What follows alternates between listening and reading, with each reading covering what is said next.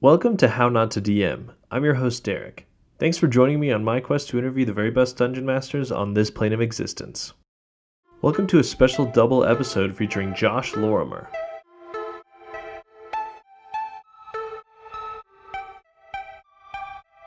Josh got started in the D&D podcasting world with Sneak Attack, one of the first actual play podcasts to make it big.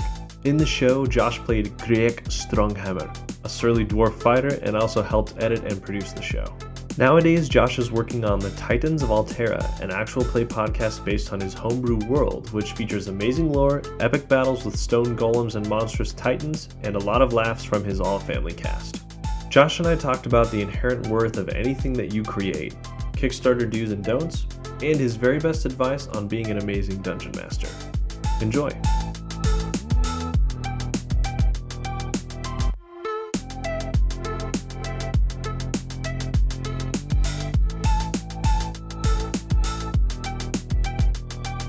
Hello everyone, I'm Josh. I'm the Dungeon Master and creator of the Titans of Altera. If you are a fan of D&D podcasts, you might be more aware of me as the curmudgeon-y dwarf, Greg Stronghammer, on the podcast Sneak Attack. So that's kind of how I got started back in 2015, and then created Titans. I'm a red-bearded, jolly old soul. I basically feel like if you don't know what I look like, imagine someone who is slowly becoming Santa Claus. Like I'm in the middle range. You know, the beard is still red, but the belly's there. The round glasses are there. The rosy cheeks. You know, I'm on my way. I'm really looking forward to the time lapse of you and then Tim Allen next to each other and what that looks like. I like to think of the stop motion one, the claymation Santa Claus. I don't know if you ever saw that, where like he spends a decent amount of time with the red beard. Like I was like, hey, maybe that'll be me one day. And lo and behold, you know, that is me. Nice. So tell us how you got into D&D. Basically, I came up with D&D. Not really. I came up with this idea that it'd be really fun to play a game where everybody played a role and you took turns taking actions, and each character had kind of different abilities and all this stuff. And my friend said, that's Dungeons and Dragons. Well, I said, but yeah, I don't think so, because, you know, I grew up in the evangelical church and everybody told me that it was devil worship. So I don't think I would invent devil worship. and yeah, that's when I realized that D&D's been around for a long time. In fact, most of the entertainment and movies and books and video games that I love were all inspired by Dungeons and Dragons. So lo and behold, I really didn't invent it. I just was like, how can I create a role-playing game? And then realized role-playing games already exist. So yeah, and it was wonderful. It was a great realization. I then that started me on a journey, I think of 2012, 2013, and been running on it ever since. I absolutely love it. How soon after you started playing and realizing how fun it was, did you decide, all right, I'm going to take my step behind the screen and start running the game for everybody? I think a good year or two. We had a good group of friends that we played D&D with for a while. And it wasn't till that group kind of had like petered out that I even thought to DM. Reed, who is the dungeon master for Sneak Attack, he was my DM he's the one who introduced me. He's the guy who kind of popped my bubble there, like kind of like, oh, I invented Dungeons and Dragons. All right, so he showed me that, and was the first DM. And when that campaign kind of ended, it ended the way a lot of campaigns do. It just kind of puttered out. Like people got busy, and so you just started meeting less and less.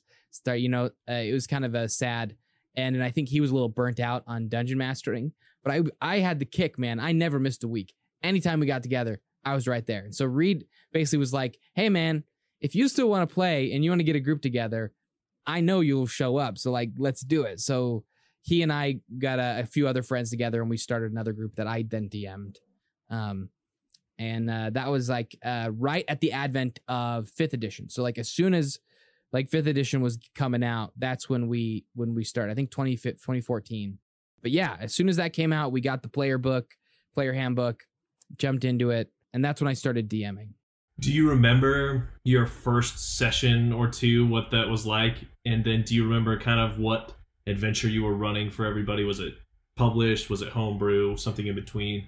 So it was the very first D&D game that I DM'd was homebrew. And very foolishly, I had everybody create their characters individually, separately. And so without communicating with anyone, I was just like, hey, just create your character and let's meet up. And just because I just wanted to get to the game. Like, let's get right to, I didn't want to sit down, everybody rolling dice to figure out who they're going to be. You know, that sounded like wasted time to me, which is such a green thing to do as a DM. So everybody shows up to the table as magical elves who are Batman. You know, like everybody had like a dark past that they didn't want to share. So like, as soon as I realized everyone was elves, I was so disappointed. I was like, nobody picked these. These were all fairly well D&D acquainted players. They could all DM themselves. So like, it was very gracious in terms of I didn't have to worry about like teaching anybody the rules, but they all min-maxed and created like super powerful elf characters. And then we're in like this wagon at the very beginning of the game going into this big arena. And nobody's talking. Here's the deal. We're all friends. We all know how to hang out. We're all goofing. And they all get into character. Dead silence at the table. It was the most uncomfortable thing for me. And so I had the wagon driver just go, so, what brings you guys to the city? And literally 2 of them go, I don't want to talk about it. Thankfully, Reed is one of the players, and I think he was the quickest to his credit. He was not a full elf; he was a half elf. He was a paladin as well, so he was magical but also beefy, and they weren't all squishy characters. So it ended up turning out in the end. It was a super fun campaign, like an absolute blast, lots of laughs, very fun memories, and a lot of the world building that I did in that game. I ended up using. It informed a lot of the decisions I made for Titans. Yeah, we'll definitely get to that in a bit because I want to chat more about that. This is the whole point of the podcast, right? Like this is the main question. What are some of the worst mistakes you've made as a DM? And then what lessons can everyone take away from that? Worst things I've done as a DM. I mean, the worst thing any DM can do is put their desire for the game ahead of their care for their players. You know what I mean? Like that's like I think the cardinal sin is where you just don't care about the people at the table. You just want to do your thing, tell your story, and everyone else is just in the way. That's the worst thing a DM can do. But I've never knowingly done that. I don't like that. And so I made a few mistakes. Letting everybody create their characters, not having a session 0, that was a mistake. The other thing, I did a total party kill once. That was a mistake. It was at the end of a session, so we kind of were just like, all right, oh well, like I got to dip my toes in mass murder, so like that's fine. Like it's nobody was angry about it. They all kind of went out in glory, but you learn how to properly challenge the party. There's been a myriad of mistakes, but honestly, so long as the goal is just to have fun, hang out, very few dungeon master mistakes are going to get in the way, Yeah, that's a great point. What are some of your favorite monsters, NPCs, encounters you've thrown at the party? And it could be part of, the podcast you've recorded. It could be home games. Favorite NPCs. Oh. So there are these in the monster manual. There's this little elemental enemy that I feel like I rarely see get used because they're not very strong, but they're called the Mephits. They are an absolute blast. Like if you look at the Mephits, they're easy to kill, very, very small, squishy enemies, but they have elemental effects. And some of those effects only happen when they get killed.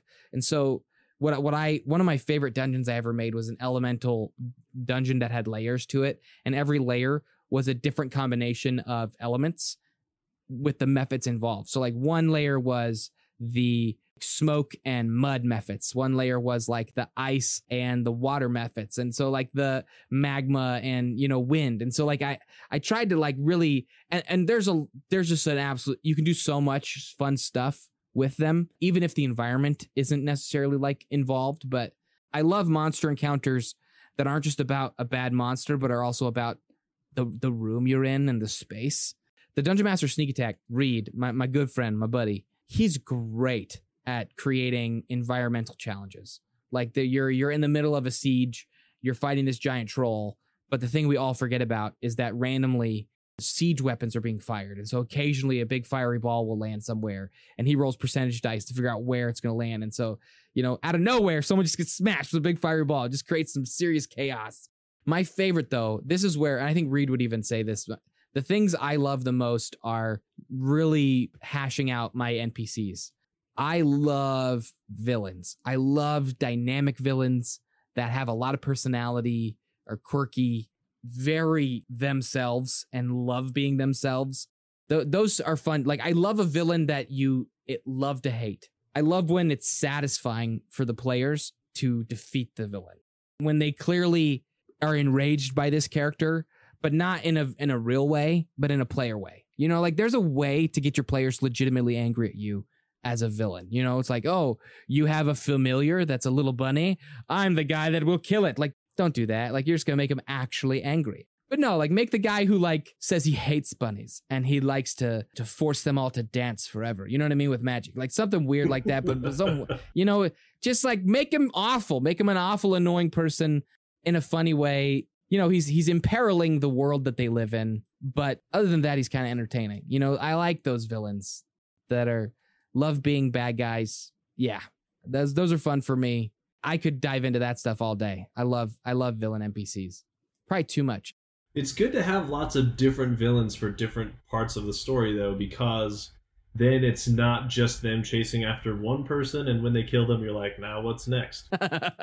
I do get very disappointed when a villain can't talk to the party, though. Like, that always bums me out. In season 1 of Titans of Altera, there's a little villain they encounter in a cave called Miscreant. He's a golem-esque character, refers to himself as Miscreant. Very dodgy in his speech, and they get creeped out by him right away. But it's like just so much fun. Like, for me, if they had just gone in and sucker punched him, knocked him out, held person, and just did away with him, that wouldn't have been any fun for me. But the fact that there was dialogue, interaction, they were creating ideas about who this guy is. Well, is he okay? Is it bad? And then when it turns out to be bad, it's like, oh no, he is bad. That's really fun. Yeah, it is. I admittedly stole Miscreant from you. I didn't name him that, but I stole like the voices and the mannerisms for one of my characters in my game.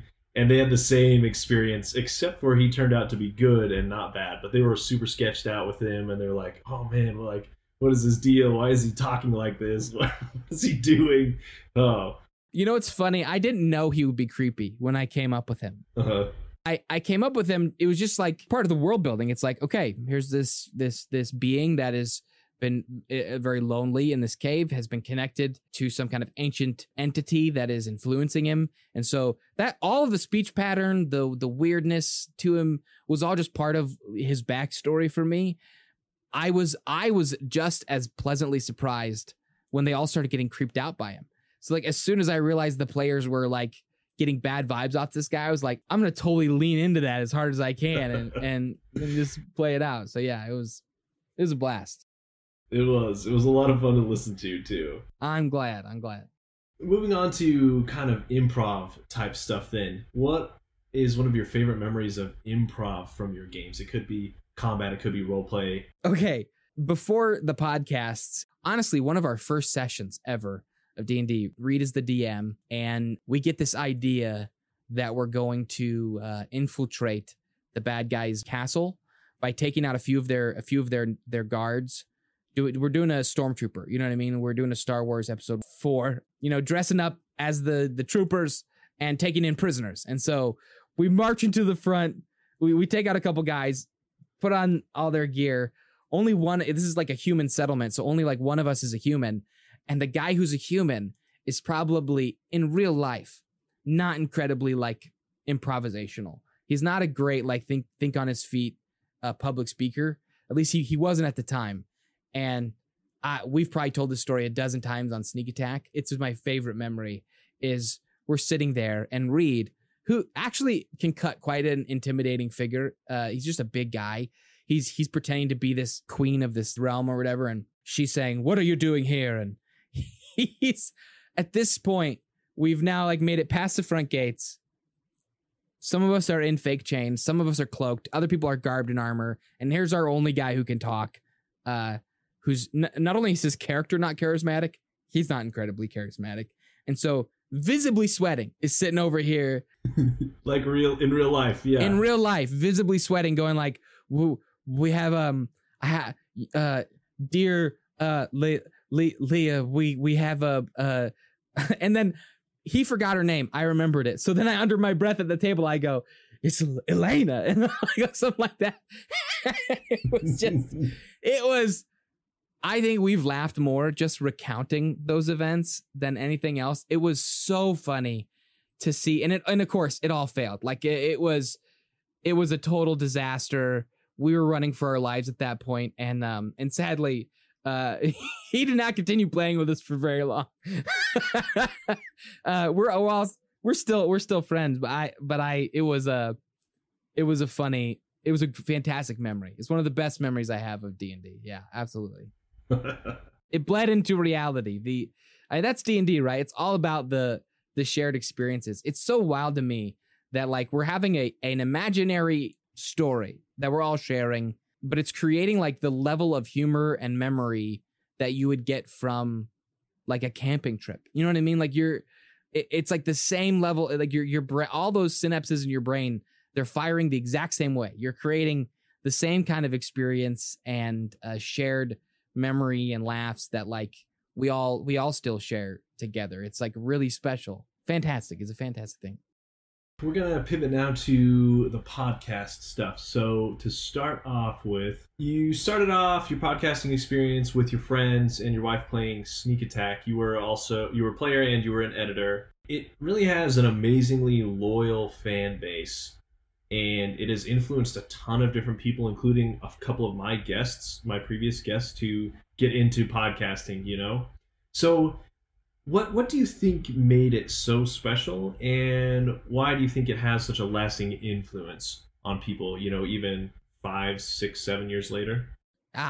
It doesn't feel real, if I'm being completely honest. Like, so I still have a hard time understanding it, you know, the impact of Sneak Attack. It's hard for me to even think about it as an impact. Sorry to the rest of the cast. I don't feel like we're anything special. We did something that we loved and we shared it and people found it. And I think that's super cool. And I don't feel like there's, like we can hold any kind of like significant extra special claim to like why we deserve to have an audience or why we, you know, like, I'm glad when I hear that our influence has been positive. I hope that's what it continues to be. That's like the best thing you could hope for with anything you make, is that it brings something better into the world. It brings something good into the world, you know, a net positive. And if it's encouraging people to make stuff, man, that's the bee's knees. That's like totally stellar. That's fantastic. Yeah, I love that. It's my favorite thing to learn. When someone says like, your show is why I made a show, I'm like, come on, like that's awesome. More people do that. Like that's just not because we get to own any of their getting to make something, but because they make something. Like that's like if I could just like, you know, put my two sausage hands on everybody's face and just go, you can do the thing you want to do. You know what I mean? You want to make that thing, you can make it. This is my philosophy. That's awesome. And now a word from our sponsor.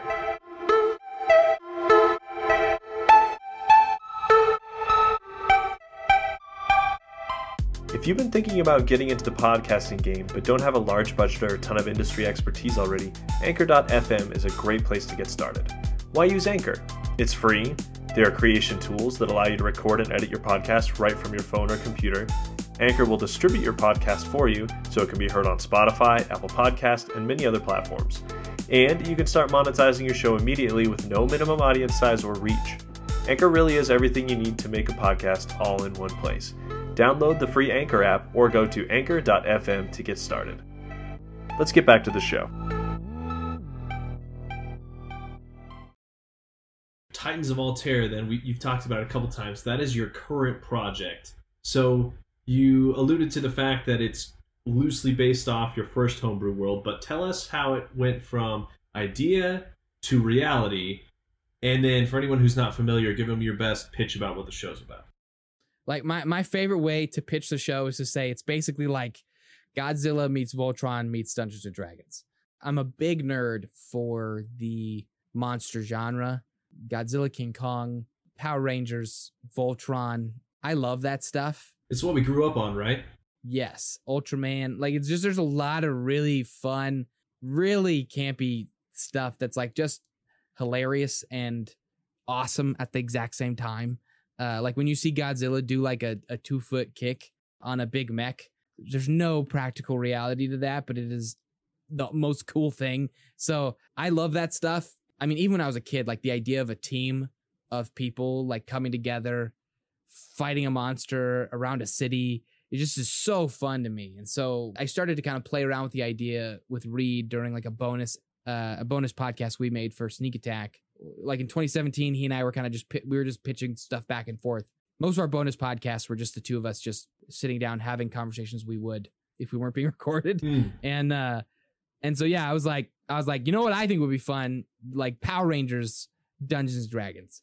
And so eventually we've made a few podcasts for Wizards of the Coast, some of their like podcast events back in the day. And I got to Dungeon Master one of them, which was kind of the initial testing ground for that kind of idea. I based like each of the players around like an elemental Power Ranger kind of vibe. It was a fun campaign with the Sneak Attack crew, but it taught me a lot about like how I really can't go too crazy with homebrew mechanics.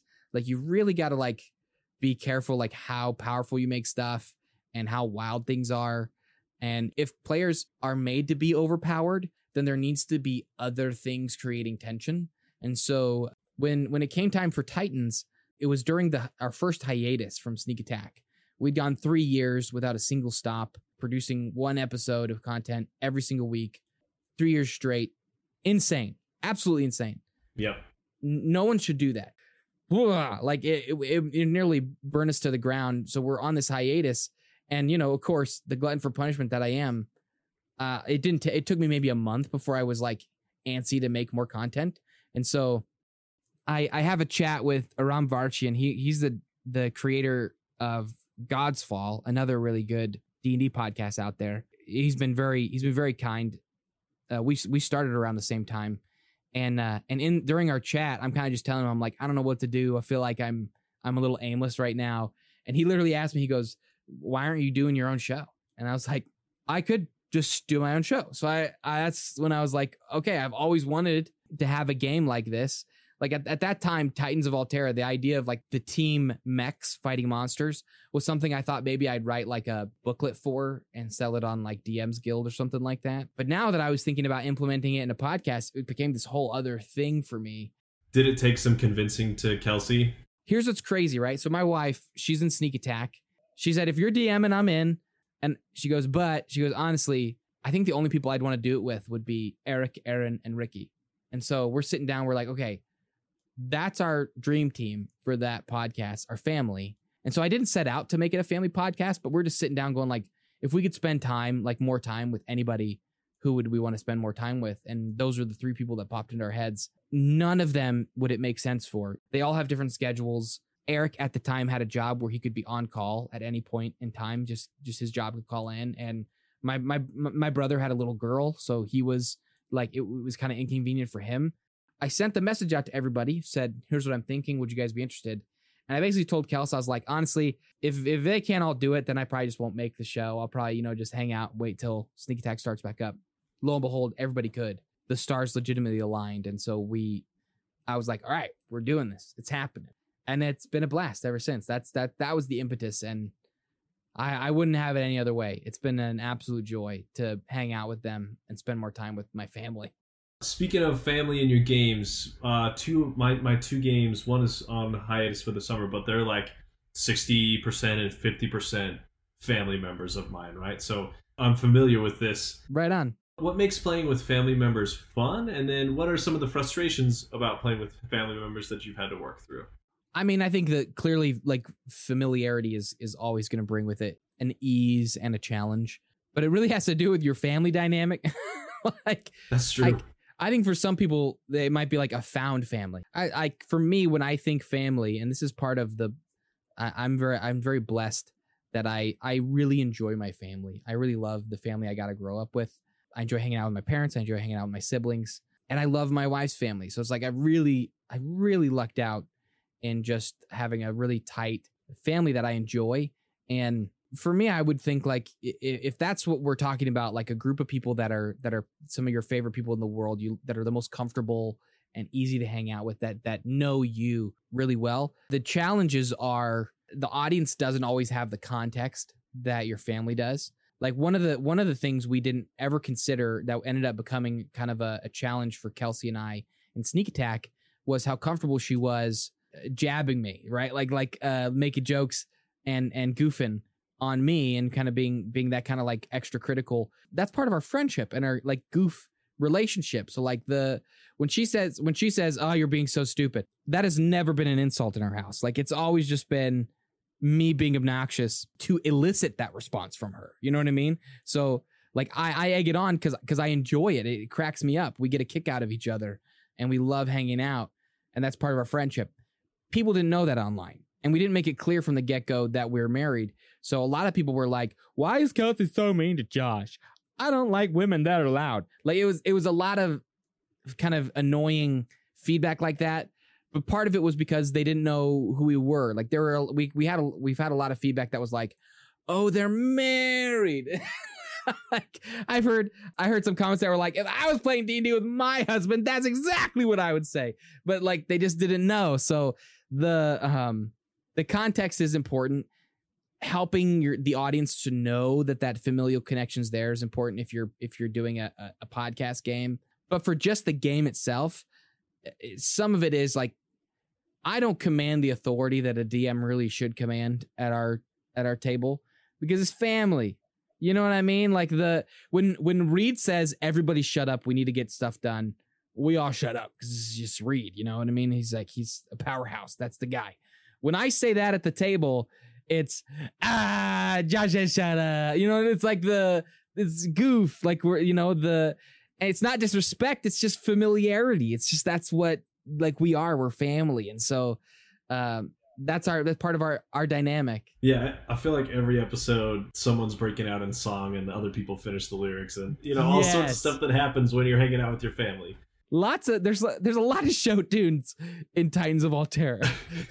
I love it for that though. Like I said, it definitely feels like you're just sitting there and watching a family play together, or like playing with your family. So, but I was very intentional of making it clear that that's who our cast was at the beginning of the show. Like this is a family that I'm playing with my family. To help create that context for anybody that didn't have it. Yeah. I wanted to note what you were talking about, how people were commenting on your play with Kelsey in Sneak Attack.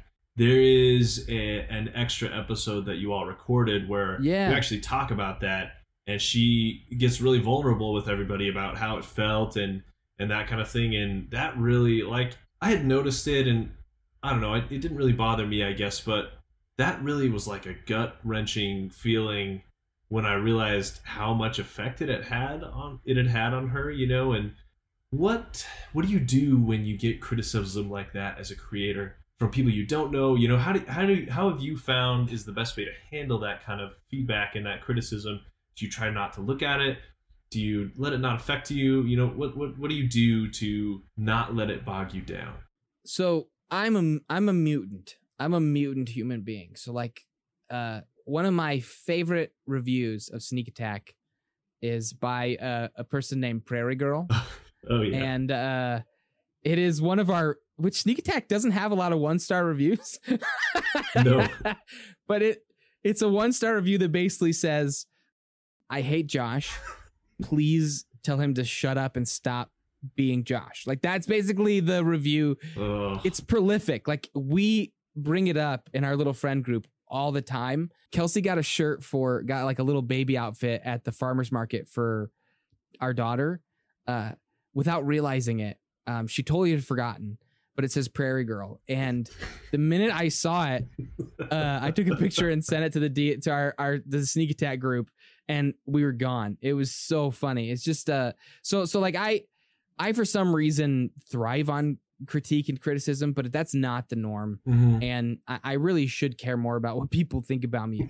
but the truth is, like for Kelsey, for instance, that stuff's very difficult as a creator for anybody who's creating stuff. You have to kind of figure out, okay, like one, who am I? Am I a broken human being like Josh who can eat up all of the worst criticism and still have a good night's sleep?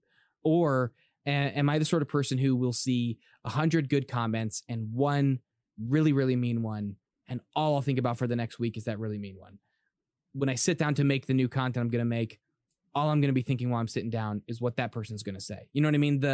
If that's where your head's at, don't engage. You know what I mean? Like in my mind, make the thing you want to make and screw the comments. Like just like let them be.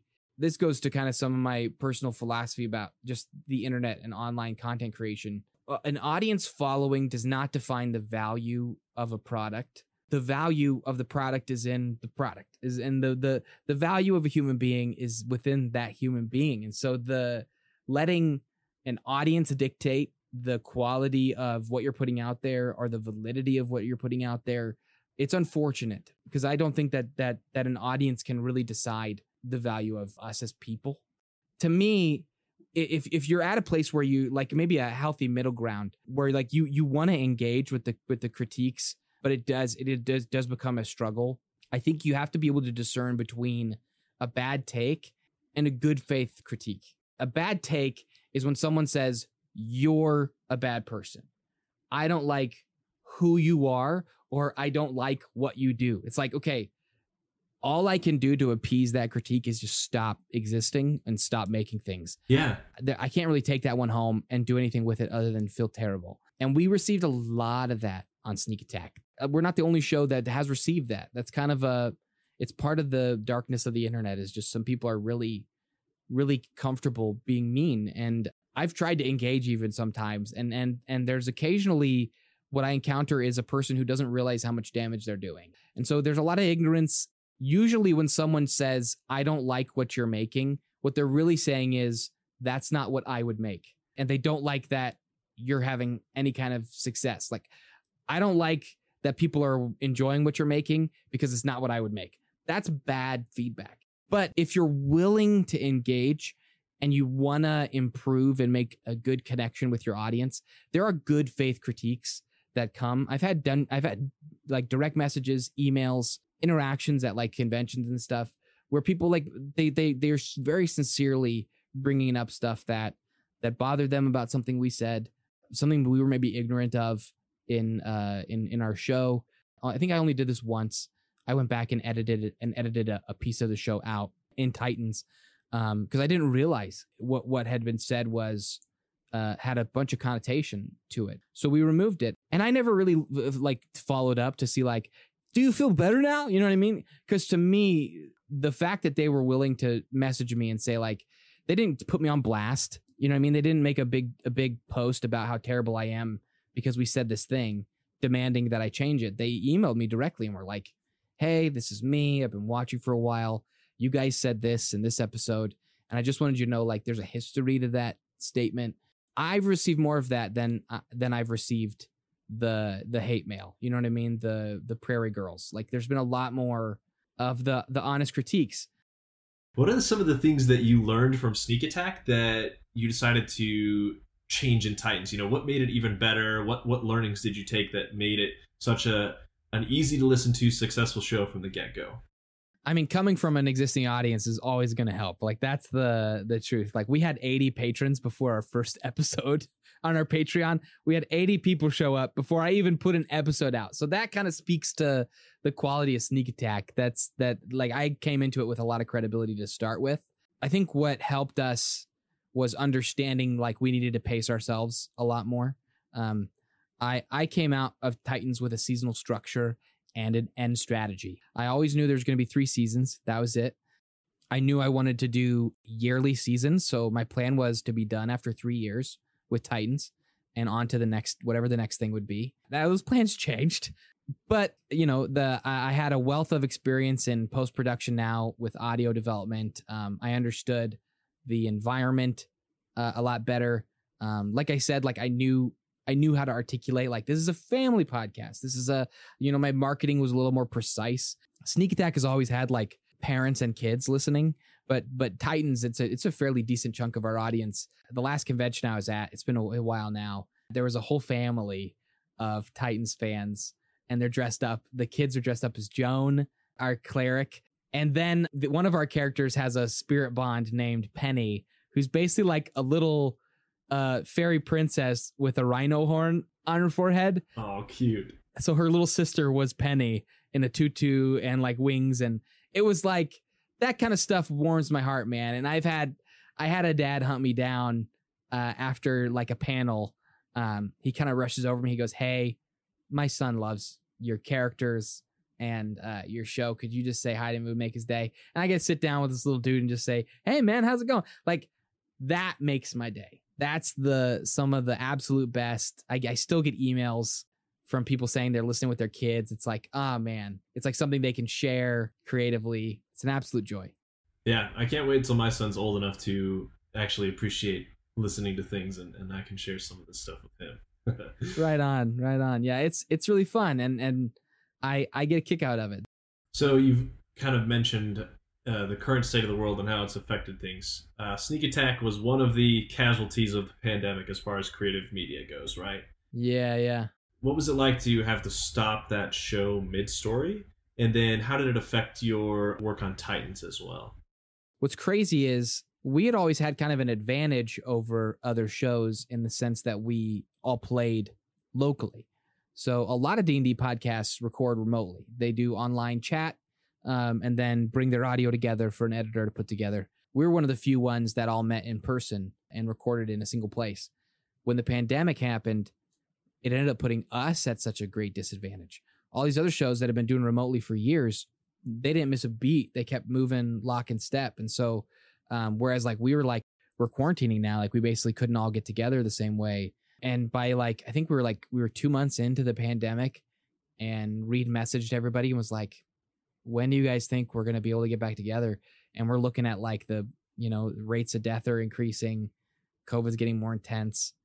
My wife's pregnant, and like being pregnant puts you at higher risk. And so we were like, I don't know, man, like we really don't know. And so we kind of all had a chat, and everybody was kind of in the same place where we were like, if this stuff doesn't kind of clear up in the next like couple months, let's just call it, And so we did. And I think it was harder on our audience than it was on us, because we're all still friends. We all still, you know what I mean, can talk to each other or text each other. And, so it's like, it's not like we left our lives, but we left their lives. And so and for people who kind of feel that friendship connection with a showrunner or cast members, that can be tough. And so I think it hit the audience hardest, though it was sad. We all had like a good cry and took some time to reflect on just what an impact that podcast has had on us. Reed was very intentional about saying that this doesn't mean that we'll never do anything again, but it does mean that we're done. It's like we're definitely done, but it doesn't mean we're always going to be done. You really don't want to put false hope out there for people to be like sitting and waiting.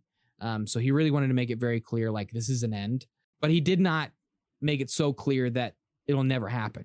Who knows like what will come in the future, but for the most part, it's done. That was tough. To me, I felt like Titans took a much more substantial story blow. With Sneak Attack, we had already finished a massive campaign. Volume 1 of Sneak Attack is in my mind our magnum opus. It's this beautiful, rare, fascinating thing that happened incredibly organically. Volume 2 was fun. It's unique and it's definitely its own thing. But we all kind of felt like it wasn't everything we had hoped it would be.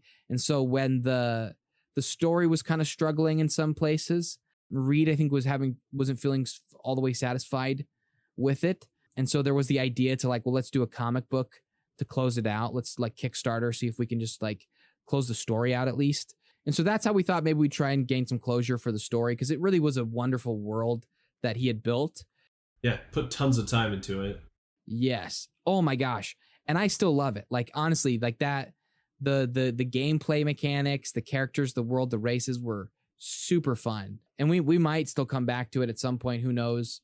I really wish the comic book would have been made, because our artist is insane. The little like couple like proof of concept pages were like chef kiss, were so cool. And that world that Reed built, like the universe of planets, it was made for a comic book. I still kind of am holding out hope that we see a comic book at some point, because it just was beautiful. So I would love that. All right, let's talk about the Titans Kickstarter then. The purpose was to build out a campaign setting for the world of Altera, including the rules for the golems and the Titans, and information about the world, the lore, the peoples, everything. So tell us about that Kickstarter and then what you learned from it, and if and when you do one in the future, what you might do differently. Yeah. Because I know I've got a lot of listeners who are creatives who might be looking to do this kind of thing, so I'm sure they'd love to hear from you. Here's the deal. I owed a big apology to our audience with that one because it would have been successful. I kind of shot it into the ground halfway through. I was kind of having a crisis of faith with the book itself. You know, like, but when you're trying to decide between like two things and you go like, I don't know whether to do this or do that. Well, let's just flip a quarter and make the decision. You go, you know, for right, heads, left, tails. You flip it. It's tails, which means you go left. But then you go, I actually don't want to go left though. So like the like forcing yourself to randomly pick a direction ends up showing you what you actually wanted to do in the first place. Frustratingly, launching the Kickstarter for the World Book ended up showing me that I didn't want to launch the Kickstarter for the World. Oh, okay. So we're halfway into it, and all the projections show that we were going to outpace our goal.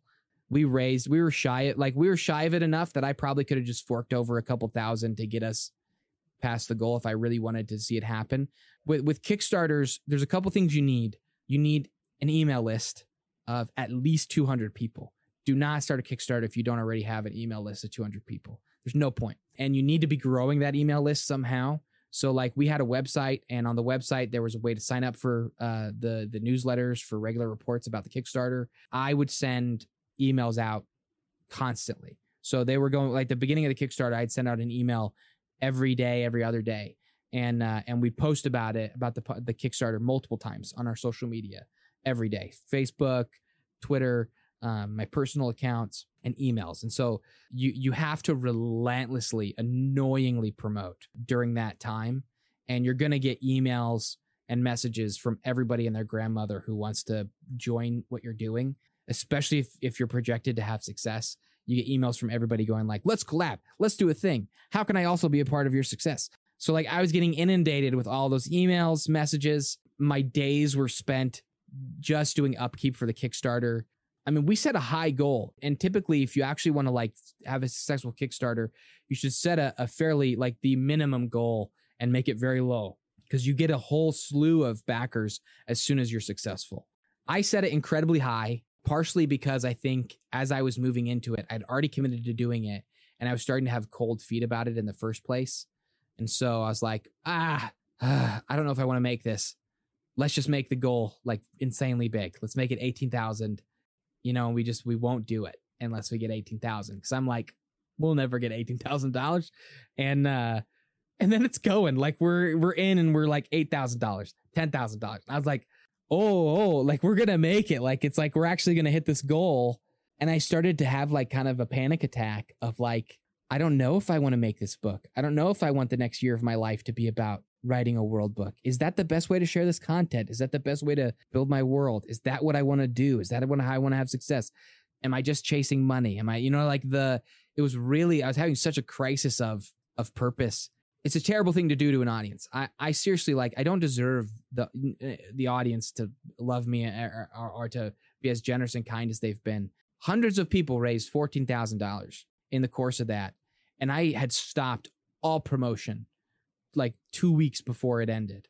Like I'd stopped doing tweets. I'd stopped sending emails. I'd stopped reaching out. And so like slowly the predictions for over those next 2 weeks, the predictions for success, like started to track down and down and down and down and down until it ended.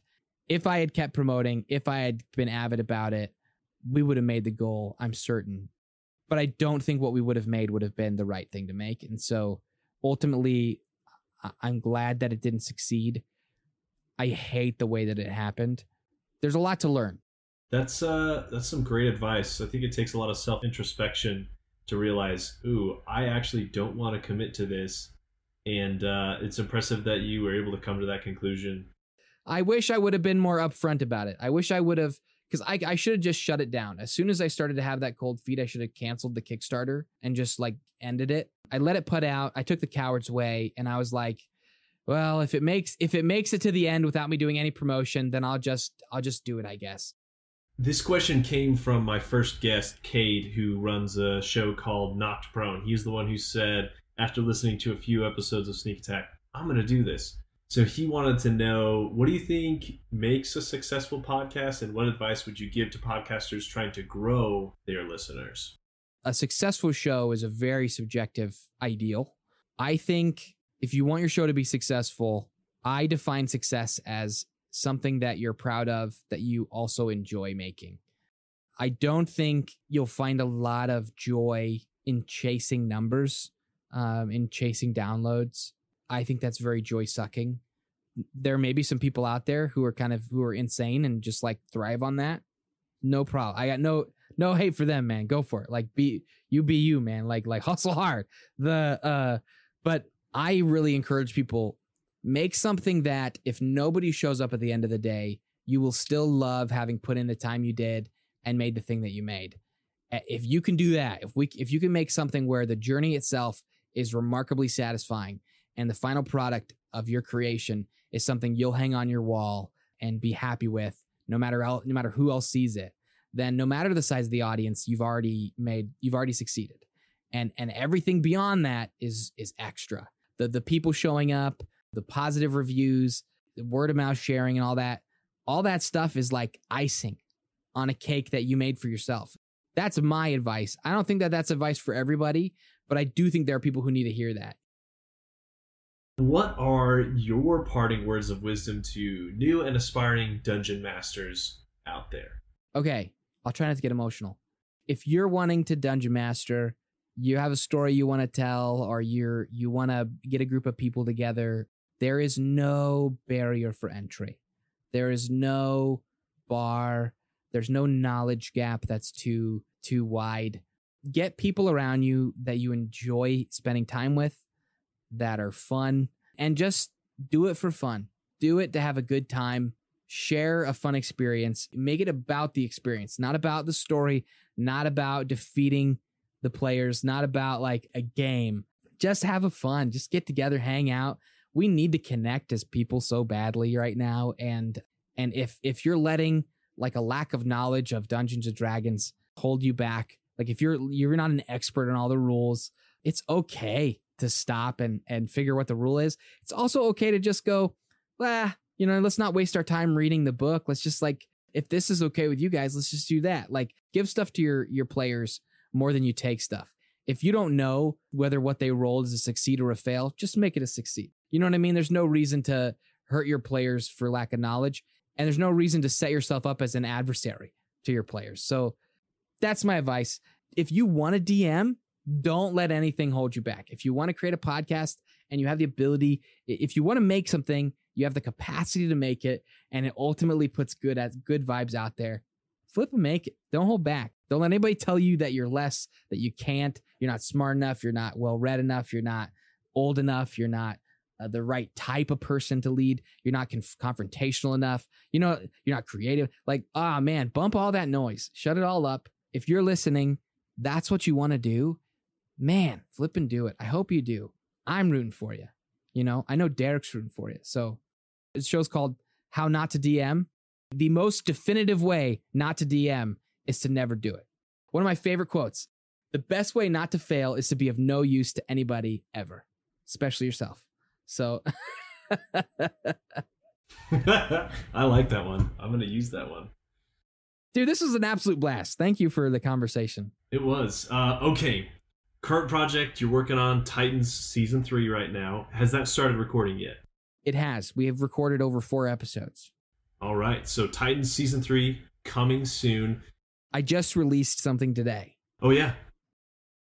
Yeah. So like as we're talking, I released a 2-hour autopsy going over seasons 1 and 2 to get people ready for season 3. Because it's been a year since we published anything. Knowing that we were going to have this conversation, Derek, I used you as a incentive for myself to really drive myself to finish. I've been working on these episodes for a long time. If you're listening to this, they're all probably out at this point. Go check it out. The first 4 episodes, very unique. You don't have to listen to our entire backlog. If you want to catch up, you can just listen to that season 1 and 2 autopsy that me and my brother did. We break down the big events of the previous 2 seasons. Although we don't have very long seasons, so it wouldn't take a ton to catch up. It's true. I think I listened to all of season 2 in the past week in preparation for this, so it wasn't too bad. If the first 4 episodes of season 3 are out, then you won't even have to worry about any cliffhangers. So you'll jump from season 2 right into season 3. Although it'll be insane because like season 2 ended with us recording remotely, me doing absolutely no post-production. And so that was and then we're jumping into season 3 with probably like the beefiest post-production job I've ever done on any podcast. And I'm very proud of it. Very excited to share it. So yeah, I'm pumped, man. Season 3 is an absolute romp. It's a super fun blast. So I'm pumped to get back in and to share the world. It is the final season of Titans of Altera. So I'm going to let it last as long as it needs to. I'm not putting an episode number on it. I'm not putting a date on it. Episodes will release somewhat sporadically. I'm not doing weekly anymore. My main goal is to let this story end the way it's supposed to, give it the time and the breadth that it needs and the quality that I will be satisfied with as a creator. Titans is your current project. You're starting season 3. Not sure how long it's going to take, but it's going to come to a very cinematic and satisfying ending.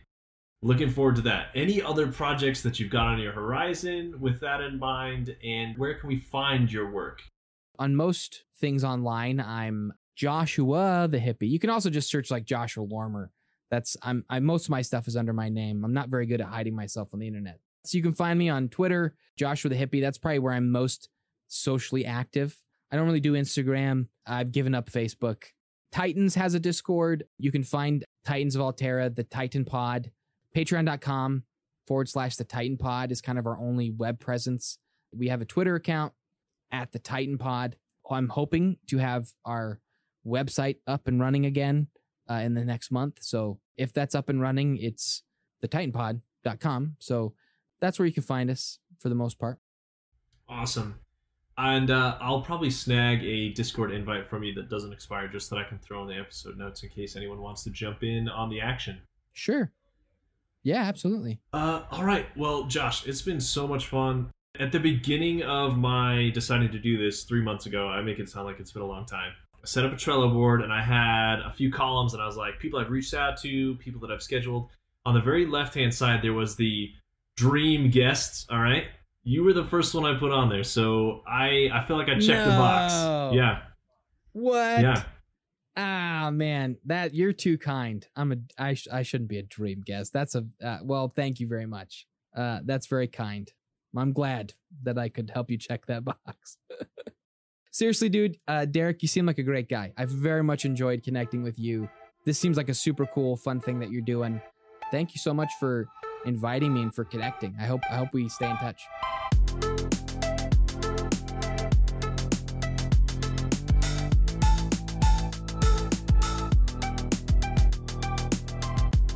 Thanks for listening to How Not to DM. A couple of quick announcements and then we'll get to our featured DM war story of the week. If you have any questions for past guests on my show, join my Discord server. It's a great place to start a conversation about running the game with a lot of knowledgeable people.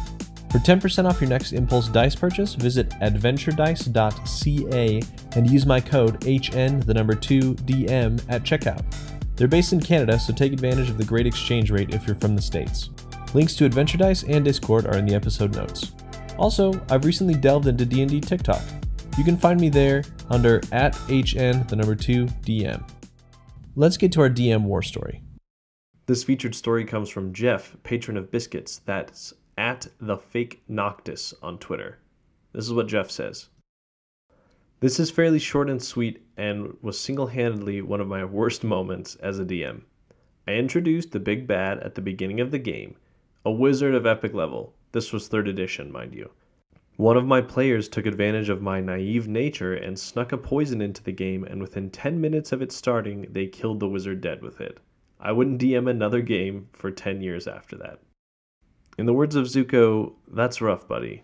But really, I know this is a mistake that a lot of DMs make, but you just have to be prepared for your players to totally do something out of left field and be okay with that. And if you're going to put your precious villains too close to the party, who knows what's about to happen. So, tough lesson to learn. Sorry it took you so long to get back in the saddle, but thanks for sharing with us, Jeff.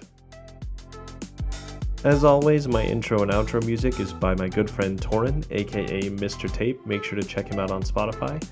And until next time, roll some nat 20s for me.